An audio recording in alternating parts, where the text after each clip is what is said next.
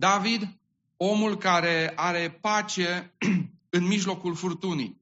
Nu știu de unde ați venit dumneavoastră în această seară spre biserică, dar eu am venit de acasă și se îndrepta norii de furtună spre de unde am plecat și venind încoace, în față era curcubeul.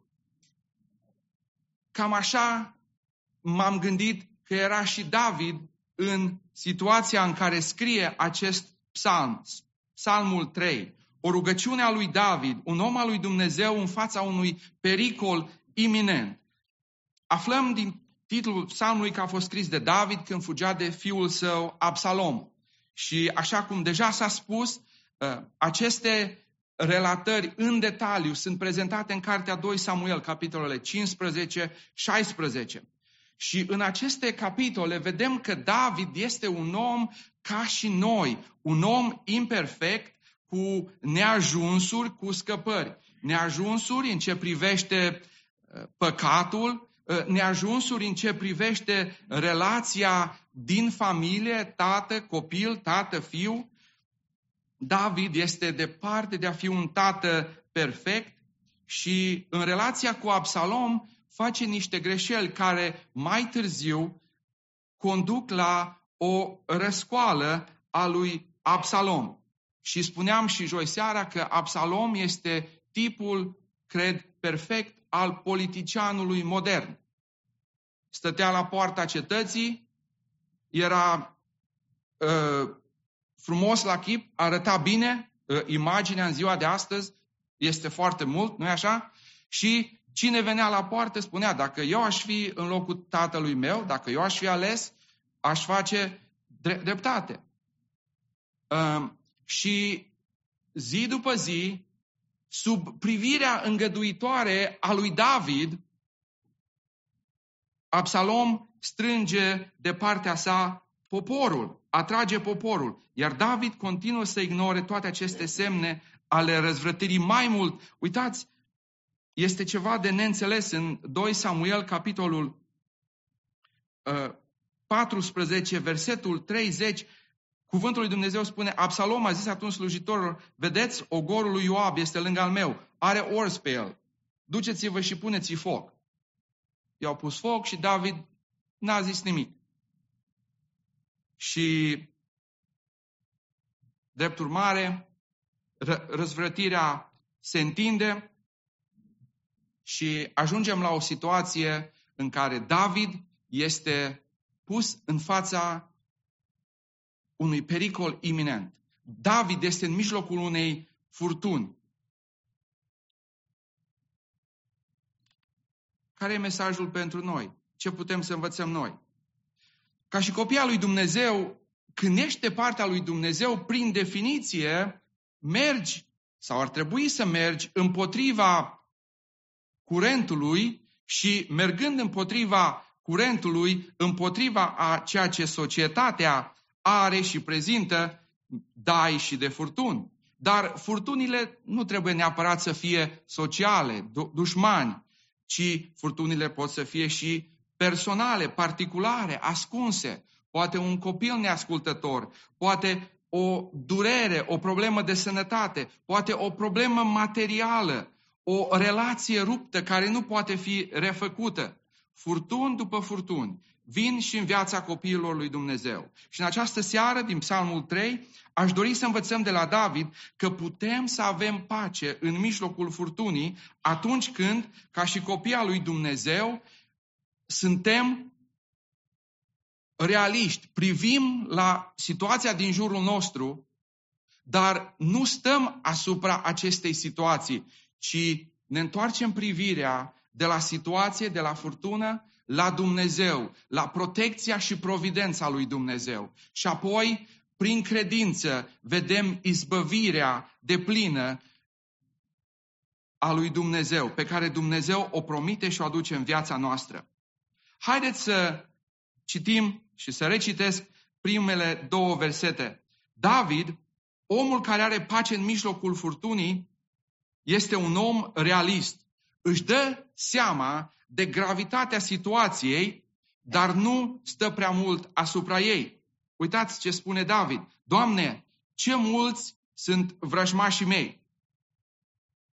Ce mulțime se scoală împotriva mea. În 2 Samuel aflăm că de fapt erau vreo 12.000 de oameni care s-au alăturat, soldați lui Absalom și îl urmăreau pe David. Și David, marele conducător de oști, face o evaluare a situației și, deși nu-i numără, spune mulți.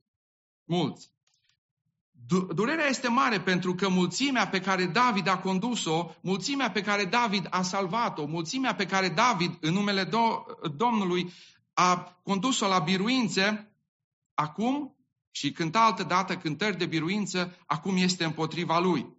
Durerea este amplificată și de faptul că cel care s-a ridicat împotriva lui este nimeni altul decât copilul lui. Și nu poate să fie durere mai mare decât atunci când cel drag, un copil, cineva apropiat, se răzvrătește împotriva lui Dumnezeu și, bineînțeles, se răzvrătește împotriva ta. David fuge și este în pericol să-și piardă împărăția. Pierde protecția zidurilor cetății, pentru că citim în cuvântul lui Dumnezeu că cineva a venit și a dat de știre lui David și a zis: inima oamenilor lui Israel s-a întors spre Absalom. Și David a zis slujitorilor care erau cu el la Ierusalim: sculați-vă să fugim, căci nu vom scăpa dinaintea lui Absalom. Pleacă din cetate, pleacă de la locul de refugiu. Mai mult, Ahitofel, care este bunicul lui Batșeba, unul din sfeșnicii de bază a lui David, uneltește împotriva lui. Când pe drumul înspre pustie, David, împreună cu mica ceată de oameni, fuge de Absalom și Mei pe deal blastămă pe David. Și uitați ce spune Shimei. Vorbea astfel când blestema: du-te, om al sângelui, om rău. Domnul face să cadă asupra ta pedeapsa pentru tot sângele casei lui Saul. Cuvinte grele de blestem pe care David le aude. Să ne mirăm că David spune: Doamne, cât de mulți sunt vrăjmașii mei, cât de mulți se scoală împotriva mea. Să ne mirăm că în versetul 2 David spune: cât de mulți zic despre mine, nu mai este scăpare la el, pentru el la Dumnezeu. Versetul 2, implicația este că David fie a păcătuit așa de mult încât Dumnezeu nu mai are har, nu mai are scăpare pentru el, fie că Dumnezeu este neputincios. Dumnezeul lui David este neputincios. Și o părere sau și o poziție și alta sunt întâlnite în cuvântul lui Dumnezeu și de multe ori le auzim și noi. Îi spune Bildad lui Iov, erau prieteni, și Bildad merge să-l încurajeze pe Iov. Și în Iov, capitolul 8, cu versetul 6, spune Bildad lui Iov: dacă ești curat și fără prihană, negreșit că el veghează asupra ta. Care-i implicația? Ești pe grămada de gunoi, ești în suferință, Dumnezeu n-a vegheat asupra ta, înseamnă că nu ești curat, nu ești neprihănit. Și noi știm, cuvântul lui Dumnezeu spune: neprihănitul Iov. Când vine Rabșache, solul lui Sanherib, și strigă poporului împresurat, spune: nu vă lăsați amăgiți de Ezechia. Când Ezechia zice: Domnul ne va izbăvi. Oare Dumnezeii neamurilor au izbăvit ei fiecare țara lui din mâna împăratului? Implicația este, când aude David aceste cuvinte, nu mai este scăpare la el, pentru el la Dumnezeu. Că Dumnezeu fie nu vrea, fie nu poate să-l scape pe David. O situație extraordinară. Și David scrie aceste cuvinte. David își face socoteala. Este un om realist în mijlocul furtunii. David se uită la el, se vede un om slab, păcătos. Se uită la casa lui, vede că a falimentat. Se uită la prieteni și vede că mulți l-au părăsit. Se uită la împărăție și vede că majoritatea supușilor sunt răzvrătiți. Se uită la drumul înainte și nu vede altceva decât pustia. Aude cuvintele lui Șimei și nu pot să nu mă gândesc. Se întreabă David, oare așa să fie? Oare nu mai este scăpare la Dumnezeu pentru mine? Un strigăt clar, cinstit, desnădăjduit din partea lui David. Care este aplicația pentru noi? A fi în furtună, de orice natură ar fi această furtună, este un test al credinței și este un test și al nervilor, dacă vreți. Un copil al lui Dumnezeu nu trebuie să nege această realitate. Ne regăsim și noi, de multe ori, în situația lui David. Sunt mulți vrăjmașii care ne provoacă durere. Sunt mulți vrăjmașii care ne provoacă suferință. Uneori prietenii, alteori dușmanii, alteori cei din casa noastră. Alteori sănătatea, alteori bilurile. Ce mulți sunt vrăjmașii. Dacă David nu a fost cutit de încercări, cu siguranță nici noi nu suntem. Dacă nu am fost sau nu suntem, cu siguranță vom fi. Dar ca și David, suntem chemați să venim înaintea lui Dumnezeu așa cum suntem, cu durerea noastră în rugăciune. Doamne, ajută-ne să facem aceasta. Iar dacă suntem lângă cineva care trece prin furtună și dorim să-i oferim cuvinte de încurajare, de mângâiere, Doamne, dă-ne înțelepciune să știm cum să ne apropiem.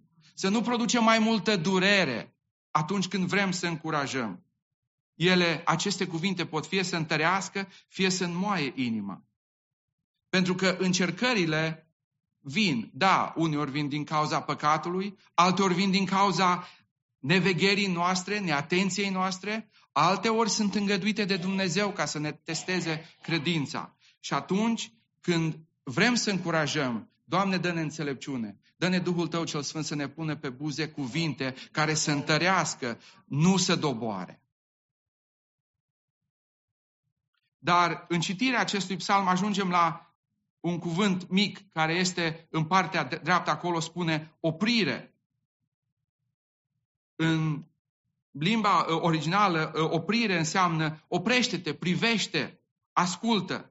Poate însemna și o pauză în cântarea psalmului. Poate era un timp în care, atunci când se citea acest psalm, audiența se oprea, se închina înaintea lui Dumnezeu.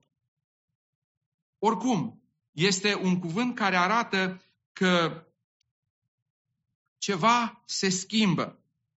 Și parcă, așa cum am spus, auzim vorbele lui David, repetând ce spun cei mulți, nu mai este scăpare la Dumnezeu.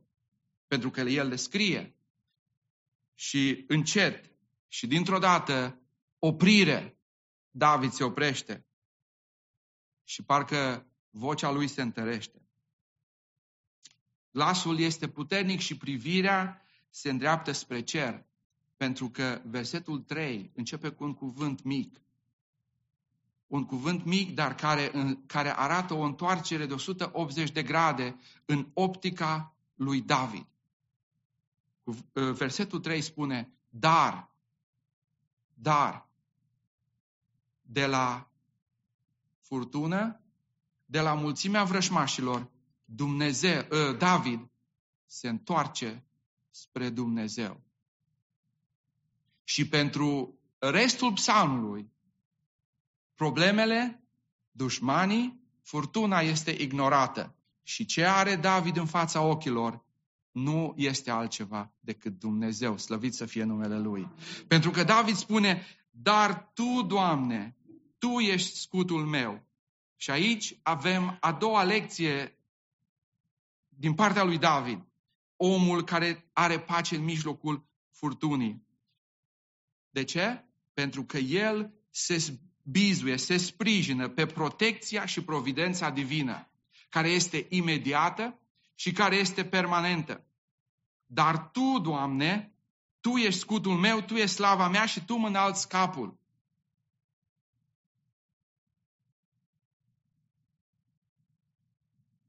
David putea să spună, dar Tu, Doamne, mă scapi. Și cu asta se încheie situația. Dar David își ia timp. Dacă petrece 2 versete uitându-se la probleme, petrece 6 versete uitându-se și glorificând pe Dumnezeu. Și uitați cum se adresează lui Dumnezeu. Tu ești scutul meu. Scutul, arma de apărare cea mai eficace pe vremea lui David. David nu spune, Doamne, Tu ești un scut pentru mine. Nu. David spune, Tu ești scutul, nimic altceva. Și când se referă la scut, cu siguranță că David are în minte scutul pe care îl prezintă în Psalmul 139, versetul 5. Tu mă înconjori pe dinapoi și pe dinainte și îți pui mâna peste mine. Nu un scut oarecare, ci scutul care ne înconjoară 360 de grade și care este deasupra noastră. Slăvit să fie Dumnezeu! Aceasta este protecția divină și pe aceasta David nu o uită în mijlocul strigătelor de ură a mulțimii, în mijlocul, dacă vreți, tunetului furtunii, în mijlocul blestemelor, David nu uită că Dumnezeu este scutul lui. Nu un scut oarecare, ci scutul lui. Relația personală cu Dumnezeu pe care David a avut-o încă din tinerețea lui. Când s-a dus împotriva lui Goliat, care a fost răspunsul lui David? Tu vii la mine, dar eu vin în numele Domnului. De atunci David avea această relație extraordinară cu Dumnezeu. Și poate că pentru un moment s-a îndoit în mijlocul furtunii, în aceste prime două versete.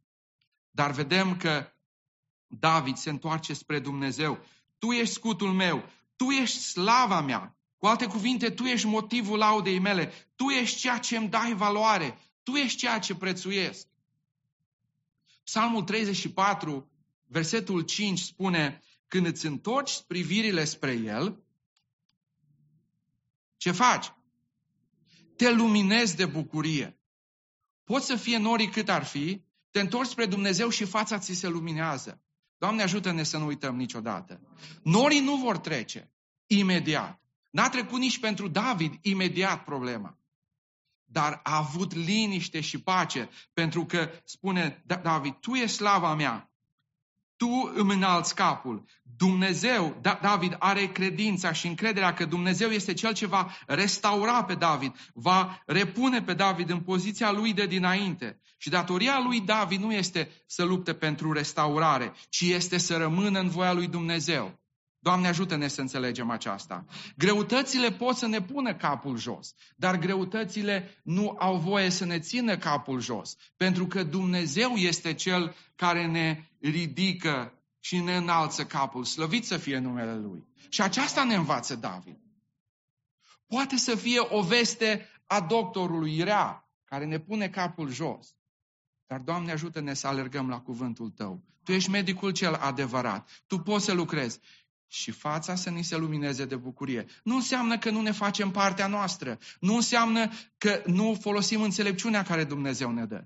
Dar avem pace lăuntrică. Putem să fim o mărturie pentru cei din jurul nostru. De ce? Pentru că Dumnezeu este protecția, Dumnezeu are providența Lui pentru noi. Și David continuă și spune, eu strig cu glasul meu către Domnul și El îmi răspunde din muntele Lui cel Sfânt. Protecția și providența divină este întărită și afirmată de comunicarea rapidă pe care David o are cu Dumnezeu. Eu strig, spune David, și ce se întâmplă? El răspunde. Slăvit să fie Domnul. Nu știu dacă vă mai aduceți aminte din România când nu prea existau telefoane. Și dacă vrei să vorbești cu cineva, trebuia să mergi prin centrală și trebuia să te înțelegi, să vină la poștă, și uneori nu se făcea legătura și uneori intra operatorul pe fir și uneori cu Dumnezeu nu e așa. Și David ne spune, eu strig și Dumnezeu răspunde. Acum, David nu a fost repus în drepturi imediat. Dar David a avut liniște pentru că a avut credincioșia și încrederea că Dumnezeu răspunde din muntele lui cel sfânt. Certitudinea rugăciunii ascultate ne duce cu gândul la certitudinea pocăinței. Pentru că David spune în Psalmul 66 cu versetul 18, dacă aș fi cugetat lucruri nelegiuite în inima mea, nu m-ar fi ascultat Domnul. Dar certitudinea că Domnul îl ascultă ne spune că David are o legătură și o poziție corectă în fața lui Dumnezeu. Doamne, ajută-ne să stăm în pocăință și smerenie înaintea Ta. Să înțelegem că Tu ești Cel care ne protejezi și în mâna Ta suntem și nimic nu poate să ne smulgă din mâna Ta. Aș vrea să am o aplicație aici. O întrebare serioasă pentru fiecare dintre noi. Frați și surori, aș vrea să vă întreb, ați obosit? Am obosit să ne rugăm în mijlocul furtunii? Oare suntem de acord și cedăm vocilor din jurul nostru care spune nu mai e scăpare la Dumnezeu, nu mai te ruga, că nu-i mai scăpare? Te-ai rugat pentru un copil? Te-ai rugat pentru sănătate? Te-ai rugat pentru o situație? Și a trecut timpul și ți se pare că Dumnezeu nu ascultă. Și nu spunem cu glas tare, dar parcă nu mai avem atâta pasiune, nu mai avem atâta foc în rugăciune. Și nu mai avem acel simț al urgenței, acea siguranță că Dumnezeu ascultă. Dar, frați și surori, Dumnezeu este același, slăvit să fie numele Lui. Și dacă simțim că nu mai este scăpare, că nu este soluție la Dumnezeu, înseamnă că ne-am luat ochii de la Dumnezeu și ne concentrăm prea mult asupra problemelor. Doamne, ajută-ne să ne îndreptăm privirea spre Tine.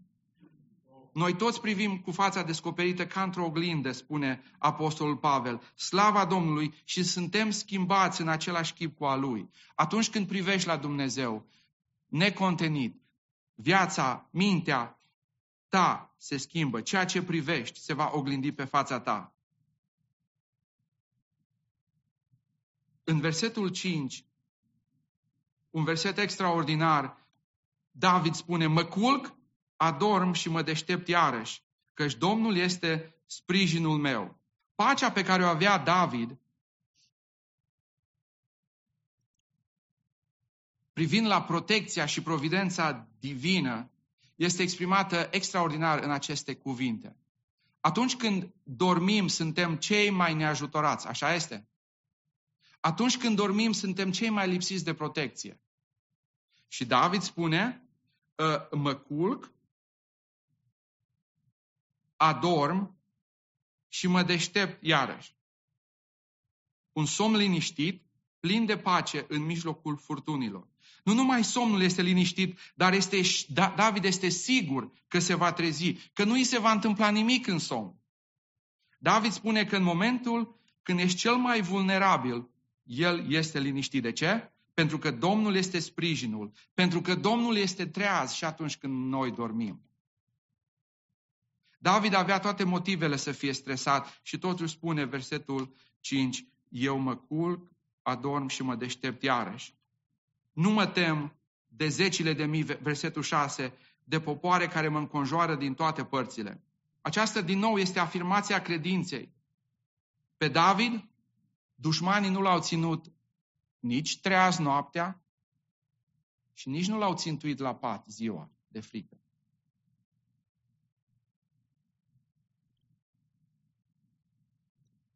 La o școală catolică, când copiii se serveau masa, la un capăt al mesei erau niște mere, era un fel de autoservire, și la celălalt capăt erau dulciuri, ciocolată, prăjitură.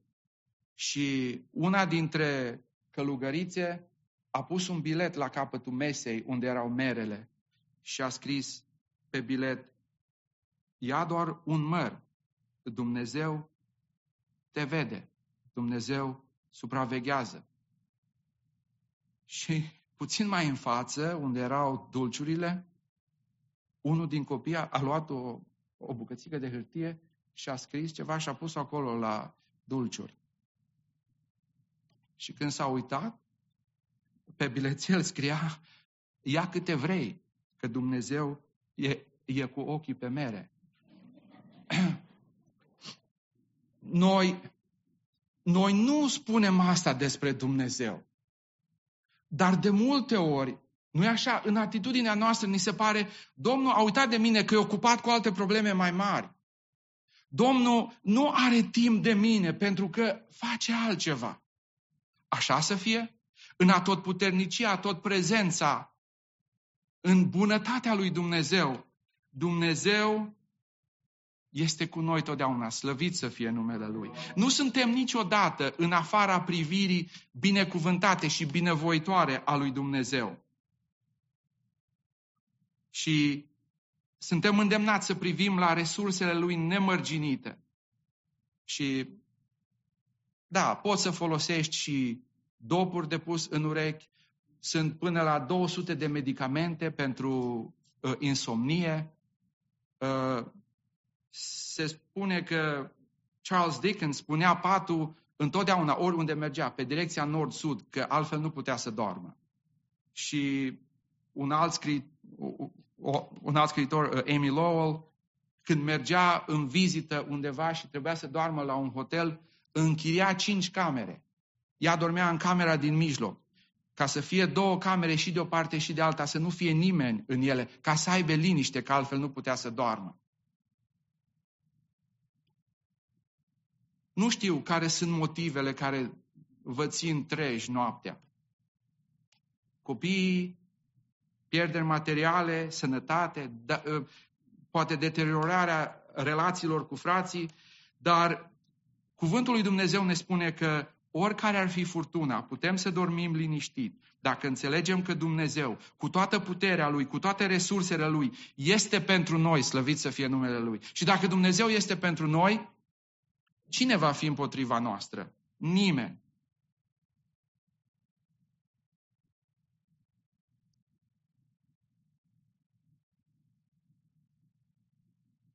David spune: nu mă tem de zecile de mii de popoare. Ne uităm în jurul nostru și vedem atâta compromis în societate, uneori și de la copiii lui Dumnezeu. Și ne întrebăm de ce. Și unul dintre răspunsuri poate să fie frica de oameni. Așa-i? Să fii politically correct. Și ne întrebăm de ce atâta frică. Pentru că nu există frică de Dumnezeu. David spune: nu mă tem de zecile de mii de popoare. De ce? Pentru că s-a temut de Dumnezeu și Dumnezeu a luptat pentru el. Oliver Cromwell, un conducător militar împotriva monarhiei absolute din Anglia, care a și condus țara câtva timp, a fost considerat și este considerat unul dintre cei mai bravi generali de armată. A fost întrebat care este secretul curajului său. Și el a răspuns, era și un om credincios, era puritan, a spus: pentru că mă tem de Dumnezeu, nu am de ce să mă tem de oameni. De aceea David spune: nu mă tem de zecile de mii de popoare, pentru că mă tem de Dumnezeu. Oare noi putem să avem curaj în fața oamenilor? Doamne, ajută-ne să ne temem doar de Tine, cu o teamă sfântă, cu o reverență sfântă, și atunci vei putea lucra prin noi și noi vom putea fi oameni curajoși. Și în al treilea rând, David, omul care are pace în mijlocul furtunii, este un om care așteaptă și crede în biruința finală și deplină a lui Dumnezeu. Da, este departe această biruință, dar David, prin ochii credinței, vede biruința finală, pentru că spune: Doamne, scoală-te, Doamne, scapă-mă, Dumnezeule. Strigătul de luptă al poporului Israel: căci Tu bați peste obraz pe toți vrăjmașii mei și zdrobești dinții celor răi. În vechime, lovirea peste obraz era cea mai mare insultă. Zdrobirea dinților este un limbaj poetic pentru a arăta că Dumnezeu îi va neutraliza pe dușmani. va reduce la tăcere, dacă vreți, vuietul furtunii. Dar și umilirea dușmanilor și reducerea la tăcere a problemelor, David o lasă în seama lui Dumnezeu. David nu e preocupat nici de răzbunare, nici de restaurare, ci de a face voia lui Dumnezeu și de a-i da slavă. Când Șimei blastămă și Abișai e gata să se răzbune, David spune, dacă blastămă, înseamnă că Domnul i-a zis, blastămă pe David, lăsați-l să blesteme, căci Domnul i-a zis. Și continuă David, poate că Domnul se va uita la necazul meu și îmi va face bine în locul blestemelor de astăzi. Frați și surori, trecem prin probleme și trebuie să ne facem partea noastră. Doamne, ajută-ne și dă-ne înțelepciune la aceasta. Dar în mijlocul furtunii, Doamne, ajută-ne să te lăsăm pe tine să lucrezi. Un om al lui Dumnezeu a spus, Doamne, nu cerem nicio biruință care nu este a ta, care n-a fost câștigată de tine. Știți de ce? Pentru că dacă vom câștiga biruințe prin efortul nostru, singur prin efortul nostru, vor fi ca și biruințele, nu știu cât v-a plăcut istoria. Și știți despre victoria pirică a unui general Pirus al Epirului, care i-a învins pe romani, i-a bătut pe romani, dar câștigând această victorie a decimat toată armata lui. Și când l-au felicitat toți slujitorii pentru victorie, a spus, încă o victorie ca și aceasta și suntem terminați. Și de acolo vine acest cuvânt de victorie pirică, o victorie în care, deși ai câștigat, nu te-ai ales cu nimic. Dar David spune, Tu, Doamne, Tu lupți pentru mine. Doamne, ajută-ne să ne lăsăm în mâna lui Dumnezeu și să cerem ca El să lupte pentru noi. Amin? Asta nu înseamnă că nu ne facem partea. David și-a făcut partea. Dar, versetul 8, concluzia spune, la Domnul este scăparea, binecuvântarea ta să fie peste poporul tău. La Domnul nu este numai scăpare, ci și binecuvântare. La Domnul nu este numai viață, ci este viață din belșug. Slăvit să fie numele Lui. Și David spune, dacă mă scap pe mine, poporul va fi binecuvântat. Noi, frați și surori, putem să câștigăm bătălii și prin efortul nostru să rezolvăm probleme. Dar Dumnezeu ne cheamă să umblăm în harul Lui și în victoria care a fost câștigată de Domnul Iisus Hristos. Ajută-ne, Doamne, să facem aceasta.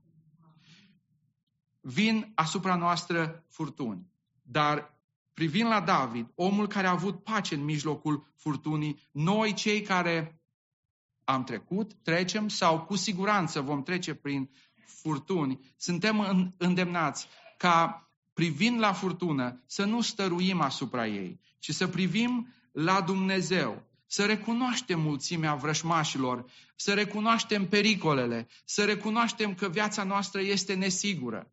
Dar nu suntem chemați să rămânem acolo și să ne apuce desnădejdea, ci să privim la Dumnezeu, să privim la providența Lui, la protecția Lui. El nu este cu ochii pe altceva și ne-a pierdut pe noi din vedere, frați și surori. El se uită la noi. Suntem săpați pe palmele Lui. Prin Domnul Iisus Hristos suntem copiii Lui. Și spunea poporului Său, și noi suntem poporul lui Dumnezeu. Cine se atinge de voi, se atinge de lumina ochilor mei, spune Dumnezeu. Extraordinar! În mijlocul furtunii, Dumnezeu nu uită de noi. Noi uităm de Dumnezeu? Da, poate pentru un moment, dar Doamne ajută-ne să ne întoarcem privirea spre Tine, pentru că aceasta se cere de la noi, să avem încredere în promisiunile lui Dumnezeu și să umblăm în victoria pe care El a câștigat-o, să cerem aceasta în fiecare zi și atunci orice furtună ar veni, oricât de mult dușmani ne-ar înconjura, vom avea pace în mijlocul furtunii. Doamne ajută pe toți copiii de la New Life, toate familiile de la New Life, ca în mijlocul furtunilor, să privească spre Tine, să privească și să ceară protecția și providența Ta. Și mai mult decât orice, să avem încredere în rezolvarea finală pe care Dumnezeu a promis-o. și aici pe pământ, în binecuvântările sale, și pentru o veșnicie împreună cu El.